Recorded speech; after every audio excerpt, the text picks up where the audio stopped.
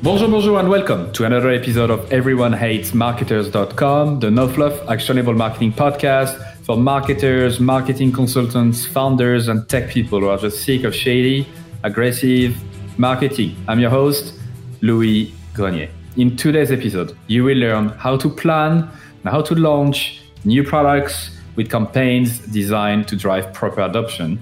My guest today is the VP of Marketing at HubSpot. You might have heard of HubSpot before. She's an advisor at EverTrue, Help Scout, United Way. My guest leads a team of 75 plus marketers. She oversees the content, the product marketing, customer demand teams. She seems to touch a lot of areas. An interesting point is she's also a podcaster. So she also has a podcast called The Growth Show that has more episodes published than Everyone Hates Marketers. And 190 plus so far, so very congratulations on this. And she knows a thing or two about launching new stuff, new products, including landmark HubSpot products like the free CRM, the Service Hub, Conversations, and also 3 different podcasts. So the Growth Show is one, but you also help to launch 2 others with completely different area. So yeah, that's why I'm so happy to talk to you, Megan Kinney-Anderson, on the show. Welcome. Thank you. I am so psyched to be here. It's great to get a chance to talk with you. I love product launches, so I'm psyched to be diving into that area too. So internet is a jungle, right? I think it's fair to say. If you go to Product Hunt, which is, for people who don't know, a site where people launch new stuff, I mean, every day there are like new products, new stuff. Like it's insane, the creativity that goes in there, but it's also insane, the competition you get for attention, right? Yeah. And that's only the top of the iceberg, right? Absolutely. So why, I mean, I've kind of answered the question in the way I've described it, but beside that, why do companies struggle so much to be noticed overall, do you think? I think it's a crowded field, right? So if you look at what's changed about the world over the last couple of decades, it used to be that for any one category, there were maybe half a dozen different options. Today, if you look, and certainly in the software space, but in all fields, there's just been this explosion of options for different products to choose from, each of them handling things a slightly different way. So knowing who you are in that space as a company, as a product, and who you're going after and combining those 2 things to put together a launch strategy that actually stands out is getting harder. And it's one of those fields that is also driven by hype and driven by practices. So things that worked for the last launch that you did and that were sensational and did really, really well may not work for this launch because it is such a fast moving field of expectations. So I think that it's crowded, it's noisy, it's evolving all the time. And so your strategies have to match that, but that's also what makes it so challenging and fun. Yeah, if it was so easy, everyone would do it, I suppose, exactly. Right? Yeah, so totally. I have this example in my head. I don't know, I didn't prepare for it, but just sparked when you talked about it. I remember Dave Gerhardt from Drift, who I think they've nailed launch pretty well. They've kind of, every time they've kind of understood that the channel was working, they would use it as much as possible. And they used to use Product Hunt every single month for new stuff because they were milking it as much as possible. Yeah. But this is the very, very top of the iceberg, companies that have a lot of money, very much like HubSpot, right? So I'm going to challenge you today on something, right? Because as I described before the start of this episode, people listening right now might not have the budget that HubSpot has, right? Yeah.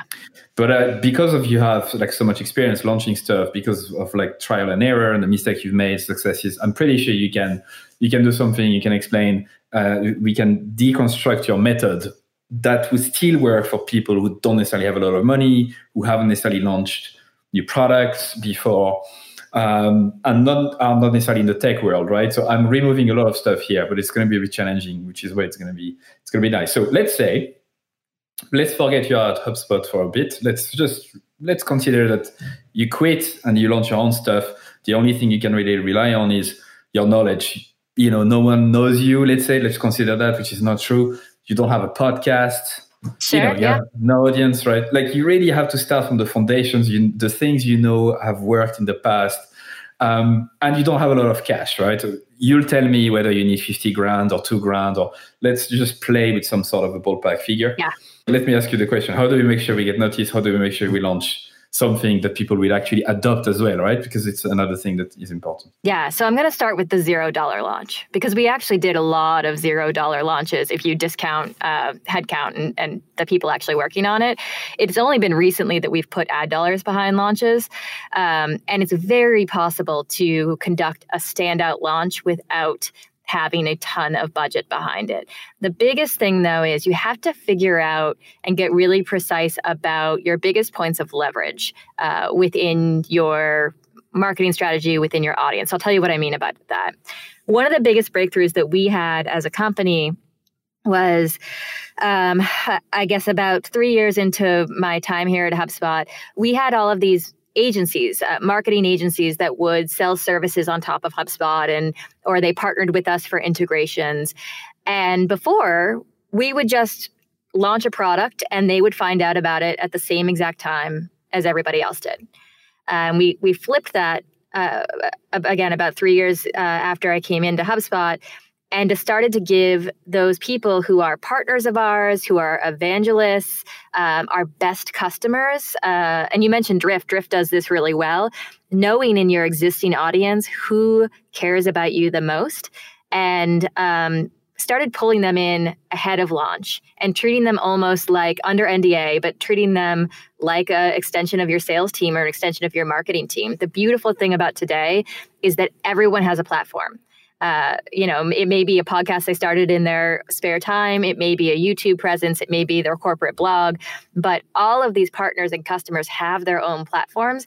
And if you can get them coordinated, identify who they are, coordinate them, and give them materials, right? Give them the raw details about your products and any assets that you're using for launch, so that then come launch day, they can launch with you at the same time. Then suddenly it's more than just you talking about your product from a soapbox. It's, a dozen people or 100 people or however big you can get that unit to launch all at once and create this surround sound of noise for no dollars exchanged. I think that's one thing, is just finding those advocates who can launch with you. And in the beginning, that may be small. It may be just a handful of your best customers, but that matters when you're looking for momentum in a launch. I think the other thing that I would point to for a low budget or no budget launch is investing a lot in a small assortment of launch assets. And by that, I mean, you don't need to create the world. You don't need to have 15 case studies and a myriad of product pages. But you should have one commanding point of view, whether that is a blog post or on a landing page of yours or a piece of social content. But one thing that has the most crisp articulation about what it is that you stand for as a business and what it is that this product stands for, and put all of your arrows and all of your emphasis towards pushing that thing out. So I'm nodding here like an idiot, and it's a podcast, no one will see that. So that's why I have to explicitly, I'm nodding. So you've teased that, like, those two steps are pretty important, and you've already gone ahead and explained the second one, which is great because we're going to touch on that in the next few minutes. But let's go back to step one, right? Because I think we can go one step lower, like one step deeper, right? Mm-hmm. Which is, as you mentioned, you want to identify your best customers, your best partners, the people like your core, dare I say, influencers, even though this word is, yeah, right. We are in the same. Anyway, let's not say influencer. Your best people, like your people, your audience, the ones who would support you, your fans. Right. Now, let's challenge you even more. As you said, it's possible that we are launching our first product. It's possible that we don't have a massive audience. And you say we need to start small. So how do I identify those people that I know will likely to support me or my business, like to help us launch this thing? Yeah, I think this is actually where product marketing extends beyond marketing. So it's got to infiltrate into your product organization and into the actual development of the software or feature that you're creating. And so it starts with who's in your beta group. You built this product for someone. who did you invite into the beta group to be some of your early testers, and being really intentional about who those people are. They should be, they should be completely identified with what the problem you're trying to solve and the audience you're trying to pick, but also like they should be good communicators. You should see if they've got a following, and try to factor those things into your beta program. And then when you do go to launch, you can launch with those beta users. So I think making sure that product and marketing are kind of growing up side by side together, and they're exchanging points of reference and levers as they go to market. One thing that sprang to mind that I've heard before, right, in this first part, which is like identifying those people before you even launch the product, talking about it before you even launch the product. You mentioned NDA, under NDA, of course. Mm-hmm. But how do you convince someone who is very afraid of sharing their stuff to the world, even not your business? Like, there's a lot of companies out there who are so afraid of, what if a competitor steals our idea and do it instead? So how do you convince those people to say, you know what, actually, just fucking share it to people, before? So how do you convince them to do so, to change their mindset? I think it's just that you're going to get copied. There are probably 100 HubSpot knockoffs today. And that's okay. Like, the technology is cheaper and cheaper as we go about this. And so you kind of just have to let go of that fear, because it's going to happen. And there's so much leverage in opening up the tent a little bit, inviting people in, that it's not worth the trade-off to be protectionist about your idea, because odds are there's somebody else working on the same idea at the same time. It's definitely a culture shift, but I think it is one that will really be formative in the way that you go about, building your company.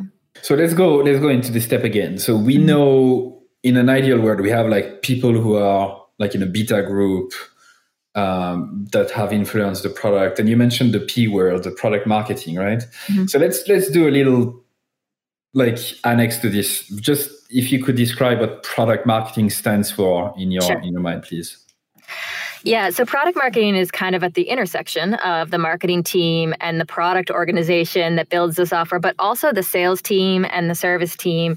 It's sort of what takes this seed of an idea that was the product and translates it out to the rest of the world. So the aspects of product marketing that we do, and frankly, it means something different in different organizations, but ours is very tied into the product organization. So for us, it is about market research and competitive research to inform what we're actually building in the product, then positioning of that product. So, and we could talk a little bit about positioning because there's a fine art there too.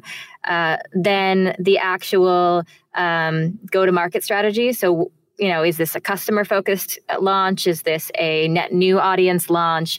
Then the actual campaign elements to bring that launch to life. And then following up with that, how do you continue to post-launch drive adoption of that product, cross-sells, upsells if you're a multi-product company, that kind of thing. So, at HubSpot, we sort of have generalist marketers whose job is just to help HubSpot grow. Product marketers are really tied into the 4 different products that we have and making sure that those are successful as well. And to me, product marketing is really the team that is needed to be there, because product has lost touch with their people a bit. And I know I'm being very challenging here. I know like it's probably not wrong, but it could be a bit true as well, in a sense that, you build a product and you need kind of a team to translate it to the world, as you say. In an ideal world, you wouldn't need that, right? But it's kind of in this tech world where things move so fast, where you develop very complex product, you need this kind of translation so that people get it, because they don't have time to think about stuff. So they need to just get it fast. And as you say, in the step 2 that we're going to cover, you need to make sure they understand it, you tell a good story, a unique point of view, etc., etc. So in an ideal world, it's a very loaded question, but in an ideal world, should we need product marketing, or is it kind of a way to solve a problem that arises because of the complexity of the world we live in? I think in your early stages as a business, product marketing is really kind of brand marketing, because in the very early stages, your product is your brand. And so it may take a different format, but you still need that, because it's so easy to copy software or products. It can't just be about putting up walls and roofs and shoving a product out to the world. You actually have to know what the unique differentiator of that product is. And so I think it's actually essential in the early stages, the discipline and the practice of product marketing. I don't know that you have to hire a product marketer as your first hire, but I think that whether it sits on your product team or your marketing team, that discipline of understanding differentiation and market insights and launch strategy, most tech companies, most SaaS companies today are very product-driven companies. And so without that, you're kind of just shoving features out into the world without any context. So I like that. Yeah. It's the mindset, right? It's discipline and the mindset, not whether or not you have a product marketing team on board. No, my first hires, if I were starting a startup, would be an analyst and a content creator, right? I think that because content is compounding, and the earlier you start developing a blog, putting a podcast out there, the more visits organically you'll get over time. You want to start that as soon as possible. And then you need an analytics hire and somebody who understands reporting and insights to help you make the right decisions in your marketing strategy or in your business strategy moving forward. So I would start there, then I would layer in some of the other functions. So let's say we have a good understanding of the people we need to reach out to, like those partners, those people of influence who are very much eager to help you out. Like before we move on to step 2, I feel we haven't touched on every single thing there. Let's say we don't have a beta program. Mm-hmm. Let's say we don't have those people who helped us shape it. How do you advise on hiring those people or identifying them in the group of customers or in the audience you have? Do you have any tips on this? Usually, most people don't develop a product in a vacuum. They may not have a formalized beta program, but usually they're hearing some things from friends or customers that informed the choice they made to actually launch this thing to begin with. I think it's really about how you formalize that group of people and the kind of relationship you have with them that takes a little bit of thought and should be built out as sort of a second stage in your company. But I think that, frankly, if you're building a product and you've never talked to a would-be or existing customer about it, you should probably reconsider what you're doing. It's so formative to actually deciding what you're going to do, that I just don't think you can do without it. So finding them is, listen to sales calls. I'll get into tools later on, but listen to sales calls, see what the complaints are that you're hearing, even close loss calls, understand why they decided not to buy. And the ones that you do win, try to pull out a handful of those to help coach you as you go on to develop your product portfolio. Yeah, and as you say, it's kind of step 0. A little bit, yeah. Yeah. So we are in this, for the rest of the episode, we do assume that you've talked to people developing your product. You haven't done it in a vacuum. And when we say product, I think we say it quite loosely. You don't have to be in tech to follow this episode through and actually launch something. It could be anything, right? So, you might mention stuff that are very, very specific to tech products, but I don't think so. I think most of the stuff you're going to say are very, very much foundational that could be applied anywhere. I'll add one more thing in there. Because you talked about, it doesn't necessarily have to be beta users or customers. I think it helps. But look, I would ask yourself the question, you got into this business for a reason, right? There's a problem that you saw in the world that you were trying to address with this company, with this product. And so being really clear with yourself about what that reason is, then you can go out into the world and find people, maybe they're never going to be a customer of yours, but they share the same vision of what the problem is.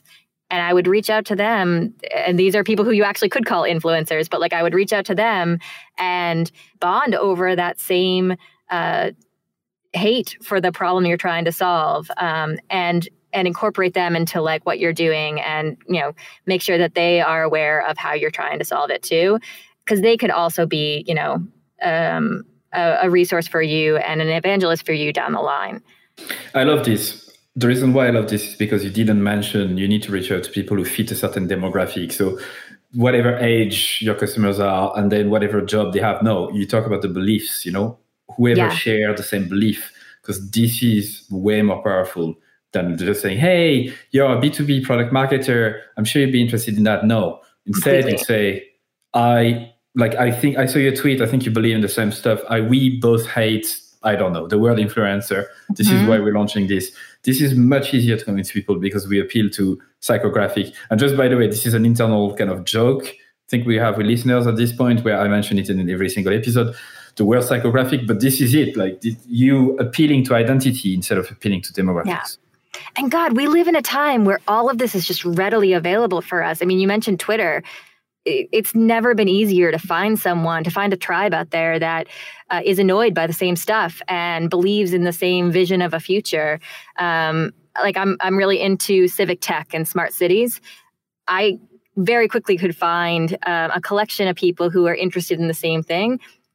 Should I ever want to go start a product in smart cities, I know to reach out to them. So again, I think I'm glad you pushed on that. I think that's an important point. It doesn't have to be your customer base. I think it makes a better product if it is.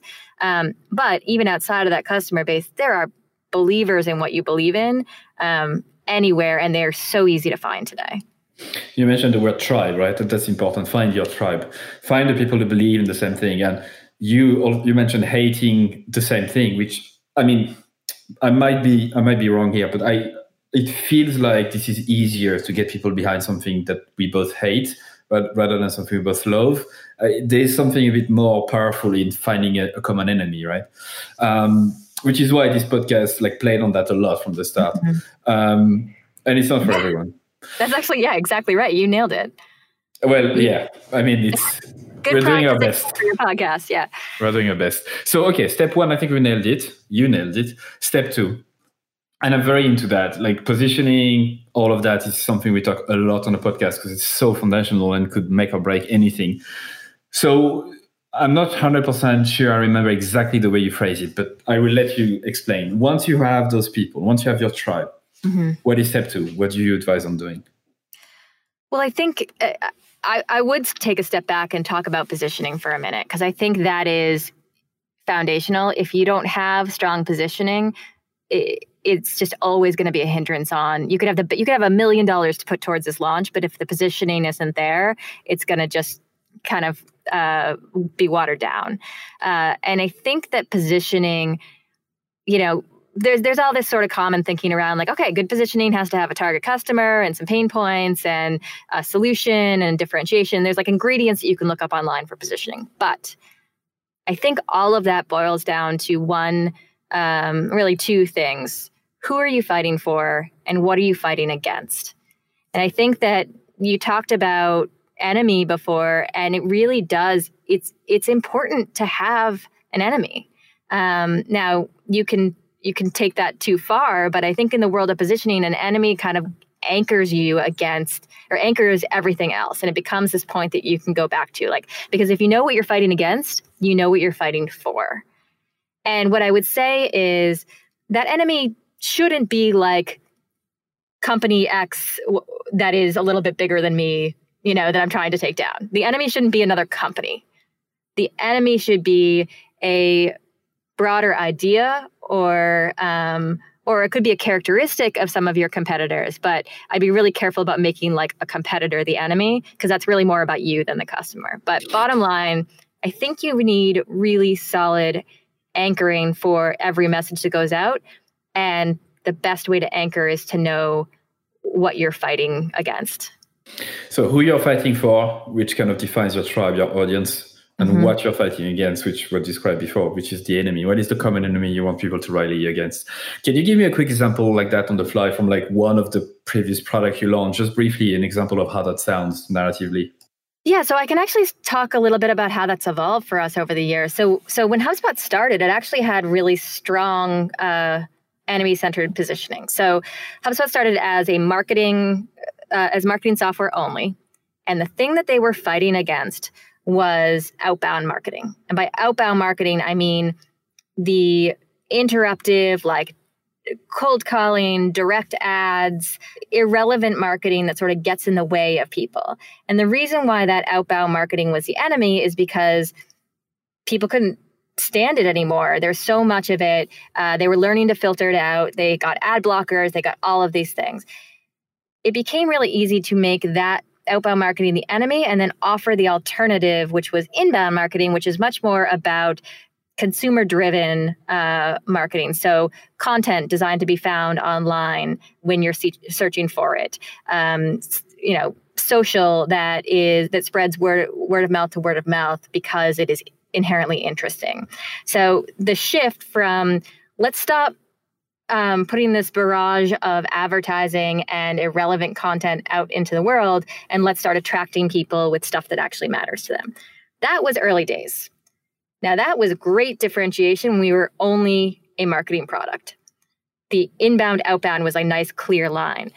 But then we added sales software, and we added service software, and we added a CRM, and we added a whole ecosystem of tools. And suddenly, this thing that was such a strong positioning point for us became sort of a hindrance in some of these other conversations, because people would be like, oh, I know you for marketing. I know you because you're the inbound marketing people. And that I love it. I love that you fight advertising. I love that you fight like cold calls, but like I'm in customer service. So how is that relevant for me? So we had to go back and reposition the product line and reposition the company without, by the way, abandoning inbound, outbound, because that still resonated really well in the marketing space. And so you'll kind of find that you have to do this every few years, is like decide if the enemy that you were fighting has changed at all, and if it is still relevant to your product line today. But that's an example of an enemy statement. I think other examples, you mentioned Drift before. I think they did a phenomenal job with calling forms the enemy. They were, coming at a time when forms were getting really, really long, even on our own sites, and customers were really annoyed with filling them out. And so noticed that as a pain point and a friction point that was getting in the way of marketing and sales, made that the enemy early on. Now their products evolved, and now they're going to have to kind of figure out how to evolve that too. But I think those are a couple of good examples. The genius of Drift, if I may interrupt you on this, the genius of Drift on this particular position, and I think it's a good case study, a bit like Salesforce. Those are very well known, but I'm glad you mentioned that, because it feels like anyone can really do it if you do it properly. The genius of Drift on their positioning is not only do they pick an enemy, they pick an enemy that everyone knows. Yeah. Like it could be easy to pick an enemy that no one really gives a care about. Totally. But here they use the habits, an existing habit of your tribe, the tribe of people you want to attract. They all use forms, exactly as you said. You used to have a lot of forms. Mm-hmm. I mean, HubSpot is known to have crazy long forms. I mean, I remember because you want to, target the right people. That was the model, right? Yeah. And the model changes and the model evolves. Exactly. And sort of catching right before the model evolves, catching that thing that is driving the evolution is incredibly valuable and rich, right? So, and you can do that in any industry. Like finding the thing that is just starting to irritate people or starting to add friction into their experience. The enemy is usually found in a friction point. So I think that zeroing in on what that is for your industry matters a lot, and being able to name it and literally market it, that's where the magic happens. Yeah, and it might be, I'm going to push you back on category creation, category name in 2 minutes. But before that, let's go back to one point about this. Sure. I'm glad you mentioned this narrative, because positioning, I've interviewed a lot of experts on positioning in this podcast, and a lot of people have different definitions, but it's always kind of boils down to the same thing. A lot of experts will talk to you about, you need to pick a target, you need to pick competitive alternatives, you need to have a feature set. It's very mathematical and rational. Yep. And I've always felt that it's missing the overall narrative, this thing that distilled down to a few key points that people will actually remember and care about. And so you can be as rational as you want in your positioning to say, we actually have two features that the others don't. Our competitive alternatives are this and this. Yep. But if you don't have this overall narrative and package around it, it's not going to tick with people that much, And I'm glad you mentioned it and simplify it to the point of saying who you are fighting for and what you're fighting against, because at the end of the day, that's what it really boils down to if you want to make it noticed. You know who's great at this? Basecamp. So they kind of have picked their enemy. So Basecamp is basically project management, kind of team organization software. And their enemy became just craziness at work. right? So like, how do you get all of the, like, work is incredibly stressful. How do you get all the craziness out of work? And certainly that was their product positioning. But then here's what happened. The founders separately started, they wrote a book called Rework, and they wrote a bunch of thought leadership articles on, God, we've gotten a little bit insane around the pressures to grow as the industry goes, like this whole hustle mentality, this whole like, grow at any cost mentality, even at your own like personal cost. They made that the enemy of their own kind of personal brand. And those two enemies worked really well together, because when you think about it, project management and craziness at work, the craziness of industry and work, and like a personal diatribe against that kind of mentality, that becomes an overarching brand and identity. And whenever anybody goes to write an article on overhyped growth cycles, or anybody goes to think about sanity at work, they think about Basecamp. So I think they've done a really good job translating product positioning into brand positioning and into kind of what they stand for as a company and as individuals. Yeah, a very good example as well. Yeah. And it's tough, right, to find one thing and to really have this one message, because people tend to want to, like, we have this feature and we have this feature and we want to say that and that and that and that and that. Yeah. So before we go into that, actually, I want to challenge you back on category creation, like which you started to say you need to name it, like HubSpot inbound marketing. Do you really have to name it? And remember here, like, people listening might not have like a massive company behind with big budgets, being able to name something and put ads all over the place to make sure people remember. Yeah, let me be clear. I do not think that you have to create a category. I think that you have to name the enemy. And so inbound marketing became a category, but with or without that category, we still needed to name outbound and irrelevant ads as the enemy. So it's more about, like, you need every sales rep to be able to say, we're the anti-chaos at work, or we're the anti-form. That's what's important to name, is what you're fighting against, not the category that you're in. Certainly category creation is a strategy that people do. It's not always easy, right? It depends on the field you're in. There could already be, like, sometimes fighting against the terms that people use is not the right approach. Why add more work so that you have to explain the category before you can explain the product? Inbound kind of evolved as a category in its own right, because we did a really good job nailing the enemy, but we didn't go out there saying we have to create a category here. Does that make sense? The difference between the two? It does, and I'm glad you simplify it to this point. Like, this is very well put and very simple, but yet very powerful. Yeah, you name the enemy. Don't overly obsess over calling your stuff like conversational marketing or inbound marketing software or whatever.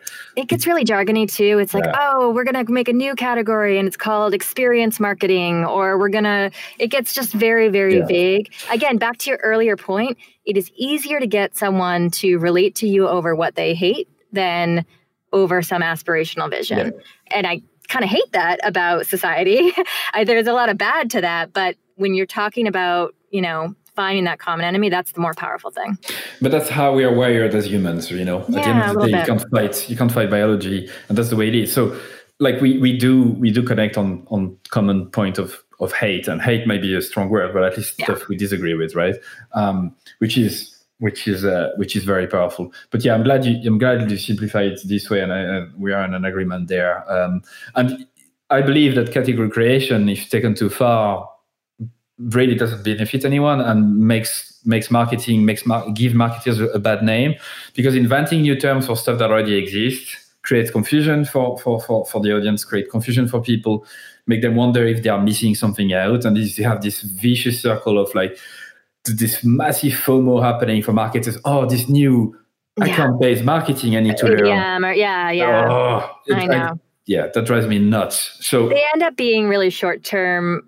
This is not about ABM, but sometimes these things can end up being very, like, flash in the pan, short-term hype cycles, because you care more about the name of the thing and whether or not you can check that off than what the actual strategy is behind it. So that's awesome. I'm glad we agree. So let's go one step deeper onto this picking an enemy, right? How do you advise folks to pick an enemy? Let's say they're not 100% clear on this. Like, do you have any tips on this? Yeah, I mean, it's got to be. So this is important, right? Like, people get this wrong. In fact, I can't count the number of times people have been like, "Oh, email is dead," or XYZ is over. You know, like if you pick an enemy too callously or too quickly, and it's not actually ingrained in the reason you started the business and the thinking of the founders and reverberated in what you hear from customers, it's going to be really shallow. And so the number one thing I will tell you is take it seriously, and it's not the sort of thing that you swap out all that often. You can evolve it as we have, but like it can't be a flippant discussion. You have to really have that conversation about what it is the company stands for and why you decided to start this thing to begin with. So I would I would do an offsite and or take a half day and really have the sort of conversations in a guided way about what it is that you want to be better in the world as a result of the fact that your product or company exists, and then root everything in that. Don't let that slide as you get more products or more features. I'll give you a great example. At HubSpot, when we first rolled out our sales product, a feature that was high demand out of the customer base that we initially had in the scope of the product was this like rapid auto dialer, right? So like just lines of calls. So you save a bunch of time as a sales rep. Here's the problem with a rapid auto dialer. It flies directly in the face of this idea of not harassing people when you mean to help them, because there's no way you can get the context that you need on a person if you're just automatically connected to the next caller and the next caller and the next caller. So we had a really serious, hard discussion around whether to launch with that feature or not, and decided to pull it and rework it so that it would be more in line with that belief system of marketing to customers in the way that they would want to be marketed to, and selling to them in the way they want to be sold to. So it can't be a marketing only thing. It's got to be full company. You have to ask the question every time you have a leadership meeting or a new product idea. Does this solve for that problem that we identified? Does it match with those ideals? And look, you don't have to be a principled company or an idealistic company, but it certainly helps in developing like a really strong, loyal fan base, because it gives them something to believe in. Yeah, this is a great example. Great example of how your entire positioning, even if it's for a product, like helps you to shape the product itself. And that's what it is. If it wasn't a good positioning, you could build anything and it would really help. So yeah, that's actually a very good example. Something I would add to this is that your customers are the best people to extract the positioning out of, right? And I would advise you, if you're listening to this podcast right now, to take the time to talk to customers on the phone or face-to-face if you can, and ask them those questions. What do you hate the most about your job? Or what are the things you dislike? What do you do that you wish, you could do like easier? Like trying to really dig out the things that are painful to make sure that you have something in line with them. And usually there's something that comes up all the time. I don't know about you and your experience, but from my experience talking to customers, after a while, you hear the same thing. You start hearing the same thing.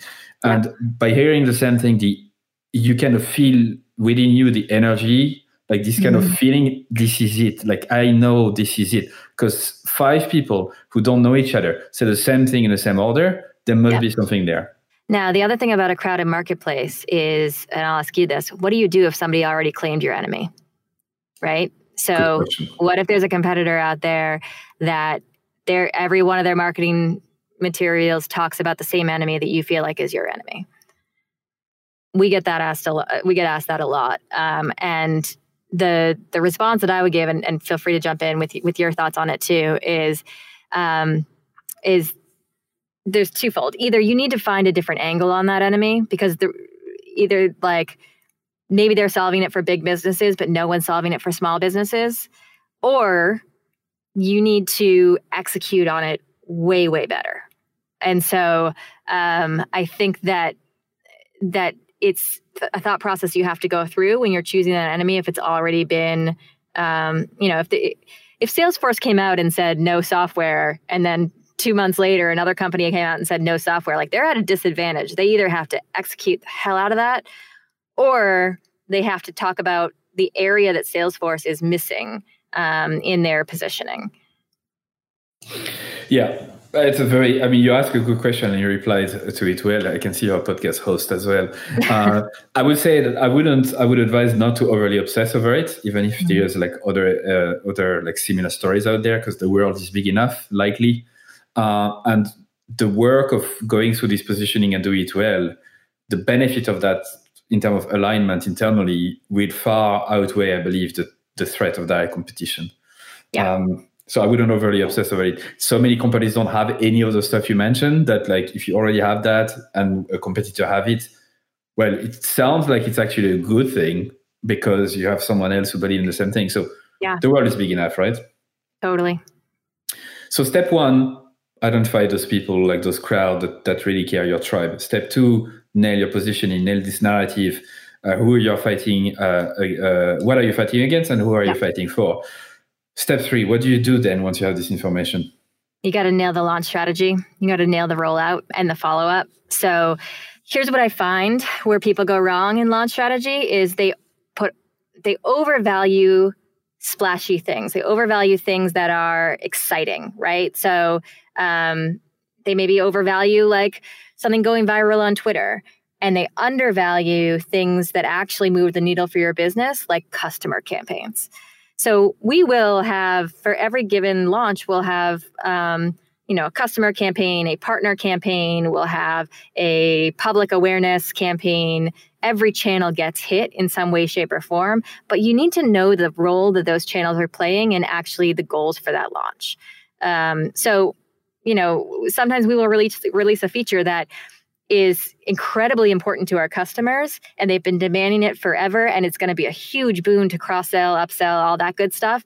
But it's kind of table stakes for their larger field. We're going to put way more emphasis into the customer campaign for that, and into the partner campaign than we are into, does it get in the New York Times? And so I think knowing what your arsenal is and mapping that well to your goals for the launch, and putting the most emphasis in the things that are actually going to drive the needle, is really important. So it comes back to your earlier question too on like, how do you do this on $0? I think that you have to know where you've got the greatest leverage. So maybe you've got a blog that is taken off and is doing really well. You're going to lean into that. Maybe you've got no traffic to your website, but you do have some budget to put into ads, and you do that. It's just, don't run the same playbook for every single launch. Figure out what it is that particular product and launch needs. It's like the channel. I would say like pick one channel that has the highest leverage, as you say. So it's likely to be where your best customers hang out. And where you're gonna get the best bang for your bucks, even if the bucks could be the time you spend instead of the money you spend. Let's say if you have a podcast and your website doesn't have much traffic, obviously podcast is the way to go. But if you have a huge email list, no podcast, no YouTube, whatever. I mean, it's kind of obvious, I think. But I'm glad you mentioned at the start, like going viral on Twitter. It's okay if you don't have a hashtag that goes viral on Twitter for your launch, right? It's fine. No, totally. Right? Yeah, absolutely. And like there are some launches where it's like, this is an awareness campaign. People have no idea that we have this product. Our goal is that viral hashtag on Twitter. But not every campaign is going to need that. And so I do think that people want the party, and the party is great if you can throw it. But make sure you don't lose sight of the thing that's actually going to pay the bills too. So can you give me a quick breakdown of the type of campaigns you do? Because you already mentioned customer campaign, partner campaign, awareness campaign. What are the others that you use? Or is it the top three? So we do it by audiences. So for a lot of our products, we'll have a primary audience, but then we'll have secondary audiences. So we think about a dedicated campaign to all of those. And that could be like the marketer and their developer, or it could be the marketer and the agency or solutions partner that they use. So we think about campaigns at the audience level and the segments within that. And then we think about channels. So social, website, video, audio, advertising, performance ads versus brand ads, those sorts of things. And we'll kind of build this cross stitch of a campaign, a grand campaign around the intersection of those two things. So what audiences should be targeted, and for the untargeted stuff, what are the most valuable channels for us in this? So how do you advise? So you broke it down this way, which is great. There's a lot there. How do you advise, like, as you said, like people with $0 who don't have a lot of energy, like who need to fucking nail this? Totally.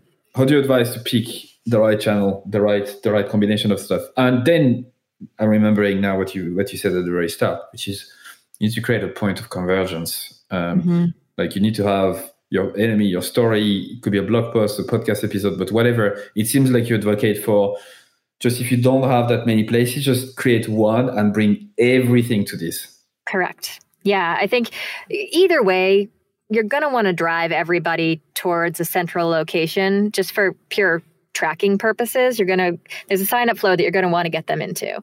And so you need to identify what that place is.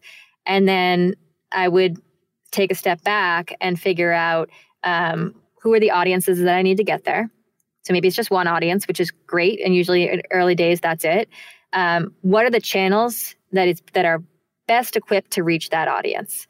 And that'll depend a lot on who they are. So I can't give you like a blanket statement here, but you find the right mix of those channels, and don't be exhaustive on it, because every ounce of energy that you pour into a channel that is less important is energy that you're detracting from the ones that really are. So get really focused on like, look, I'm going after mid-level marketers, in these countries. What is the channel mix that is going to get in front of them the best? And you just kind of build it out that way. I think what happens is that people just sort of feel like they need to throw the book at it in the early days, and it ends up spinning a lot of wheels without the same impact. Do you know the best example of this is our politicians? You can see for elections, just before elections. In Ireland, for example, I've been living in Ireland for 10 years, so I've noticed patterns. You can see how politicians don't have any clue about what you just mentioned. Their go-to-market strategy is like they're clueless. So they would do blanket Facebook ads to literally everyone living in Ireland. You can actually go back. If you see the ad, you can click on, what are the segmentation rules? And the rules are as simple as your age and you live in Ireland. How are you supposed to actually get a tribe, rally against a common enemy with this type of targeting? So to me, like politicians are except like maybe a few exceptions out there who did it properly before, but usually don't follow their lead. They really struggle at it, and more marketers and product marketers need to work with them to help them. So we have our tribe, we have our positioning. We know where they hang out. We know the channels we need to hit. And we know we need to focus, because if we don't, it's going to be difficult. Within the story we tell, like there's something interesting that I've read about you. I mean, in your different bio and stuff, is you really put a lot of emphasis on the adoption phase, making sure that not only people notice your stuff when you launch them, but how do you make sure they adopt it? We don't have a lot of time, but like if you had to pick your number one thing you'd advise people to make sure that when they launch something, it also gets adopted and stick around, what would it be? So measure interest and adoption at the day of launch, 7 days after, 30 days after, 90 days after. Look for differences between those things and where people are falling off. If they're falling off at the demand stage, you know what to do with that. If the demand is sort of leveled out and is pretty even, but they're falling off at the activation phase, you know what to do with that. But understanding behavior, putting a microscope on, wow, you just threw this big party, everybody's in there, where are they leaving and why? That will help you create the habits that is going to make this a lasting product in the long run. That's really it. It's just don't do the launch and then walk away from it. Make sure that you're keeping an eye on it for the first 90 days after. Yeah, amen to that. So you just make sure to track adoption, as you said. So first day, 7 day, 30 days, 90 days, is that it? That's what we do internally. You can adapt that to whatever whatever you like, but yeah. And just let me repeat to make sure I understand properly. You then watch out for those cohorts, like when they are in time, and look at how they behave through the funnel. So you use a traditional R funnel. So acquisition, activation, revenue is the last one. So what is it again? I'm putting on You're talking about the R, the pirate thing? Yeah, I think it depends by product. I'll tell you, like, what we look at is, well, we look at awareness. So how is some of that like external content doing? Then we look at acquisition. Then we look at activation. And then we kind of look at long-term adoption and revenue. I don't know how many A's there is in that R, but that's kind of what we're keeping an eye on. Cool. Okay. And you just make sure that like where do they fall off? And then you fix stuff as you go so that the next launch could be better and better and better. Megan, you've been absolute pleasure. Usually I disagree a lot with my guests. No, I don't actually. I don't. We tend to agree a lot, but I agreed on everything you said. And I very much connect with a lot of stuff, especially on positioning. So thank you for going through this step by step with me. I just have a few questions left before I let you got go. It. What do you think marketers should learn today that will help them in the next 5, 10, 50 years? Adaptability, honestly, because I think you should get fascinated in every new technology, every new tool that comes out, but also be ready to abandon that tool for something else a year from now. I think that marketing is moving so fast and technology is enabling so many new things that just that thirst for new playbooks is what's going to help you in the future, but also the ability to not get stuck along the way, not have, too much adherence. Like right now, AI and chat and bots and like a bunch of things are really, really effective and cool right now. And maybe that'll continue, or maybe something new will emerge. And so it's just the need to stay on top of these things and evolve with them. Yeah, and tools come and go, right? So exactly as you said, it's be careful not to fall over like the obsessing over those new technology and forgetting the fundamentals that you talked about. Yeah. And the same goes for strategies. I mean, I think like strategies change, forms rise and fall. ABM, is popular, but also going through some regulation stuff. I think like just be curious about how the world around you is evolving, because and that goes, by the way, for all the algorithms that rule our lives, like the Google algorithm and the Facebook algorithm and everything that dictates how content gets discovered. That stuff is just changing by the minute. So it's a little bit of a cop-out, but I would say adaptability. No, it doesn't feel like a cop-out at all. I think that's very much the mindset that marketers need to have. So thank you. What are the top 3 resources you'd recommend marketers today? So it could be anything, podcasts, books, conferences, whatever.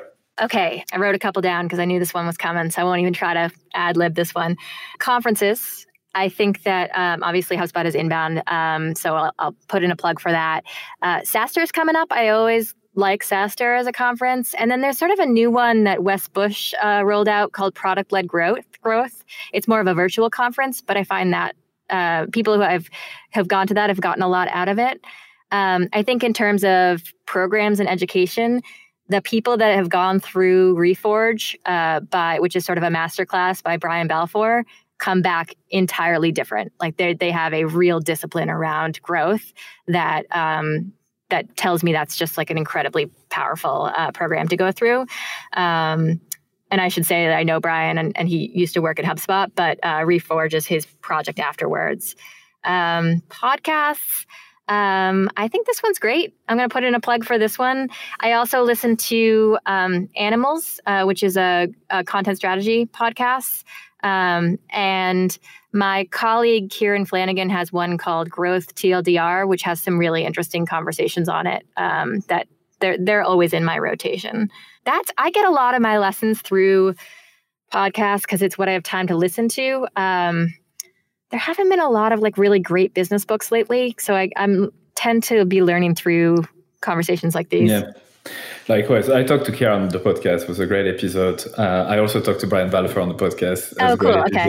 Yeah, not to stick to the same crowd always, but Well, that's good people are good people. So I would second Reforge, very, very strong reputation out there.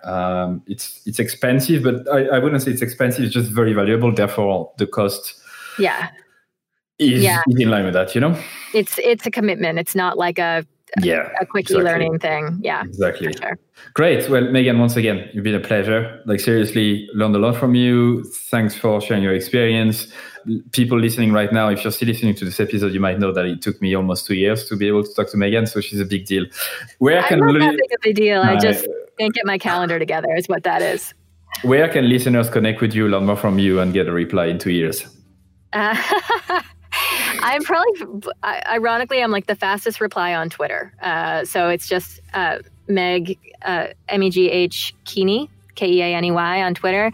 And then I do have the podcast, The Growth Show. So if you like the sound of my voice, you can listen there. Those are probably the best two ways. Other than that, I'm a marketer. I'm highly Googleable. If you search my name, you will come across writing and podcasts and interviews and all sorts of stuff. But certainly give those two a shot. I'm highly Googleable. I love it. Megan, once again, thanks so much. Great to talk to you, Lewis. Thanks a lot. That's it for another episode of everyonehatesmarketers.com.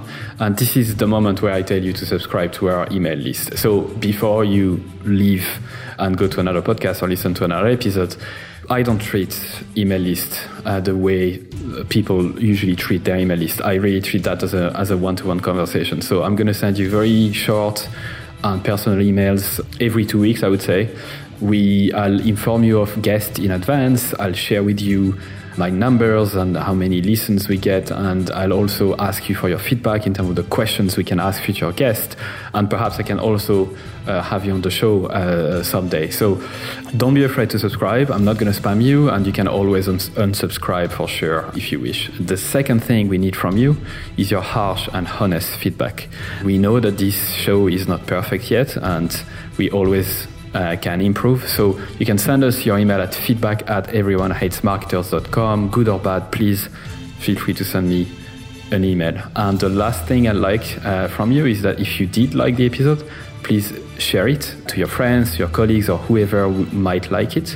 And also please review it on iTunes or another service that you might use to listen to your podcast. Because if you leave us a 5-star review, it means that more people will be likely to listen and we can spread the word quicker. So thank you so much once again, and au revoir.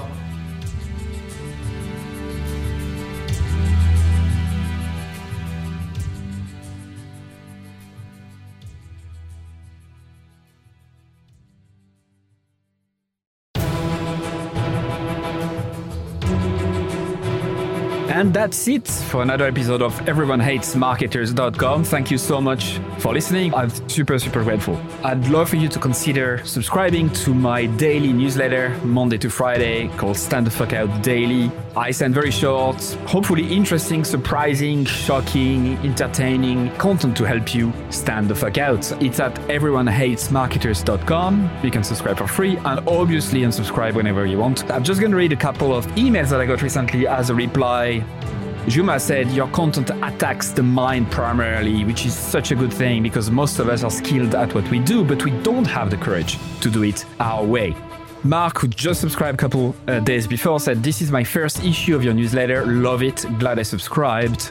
Brianna said, I just realized this morning that my email habit is now to 1, skim through the list, 2, select all unread industry email except yours, 3, delete and don't think twice, 4, quickly skim yours. Amy said, also loving the new content that's coming from you. It feels really lovely. Candle said, I like your writing a lot. It really resonates. There's so much bullshit out there. It's good to touch the authentic. And Chloe said, where is the I fucking love this email button? Brilliant.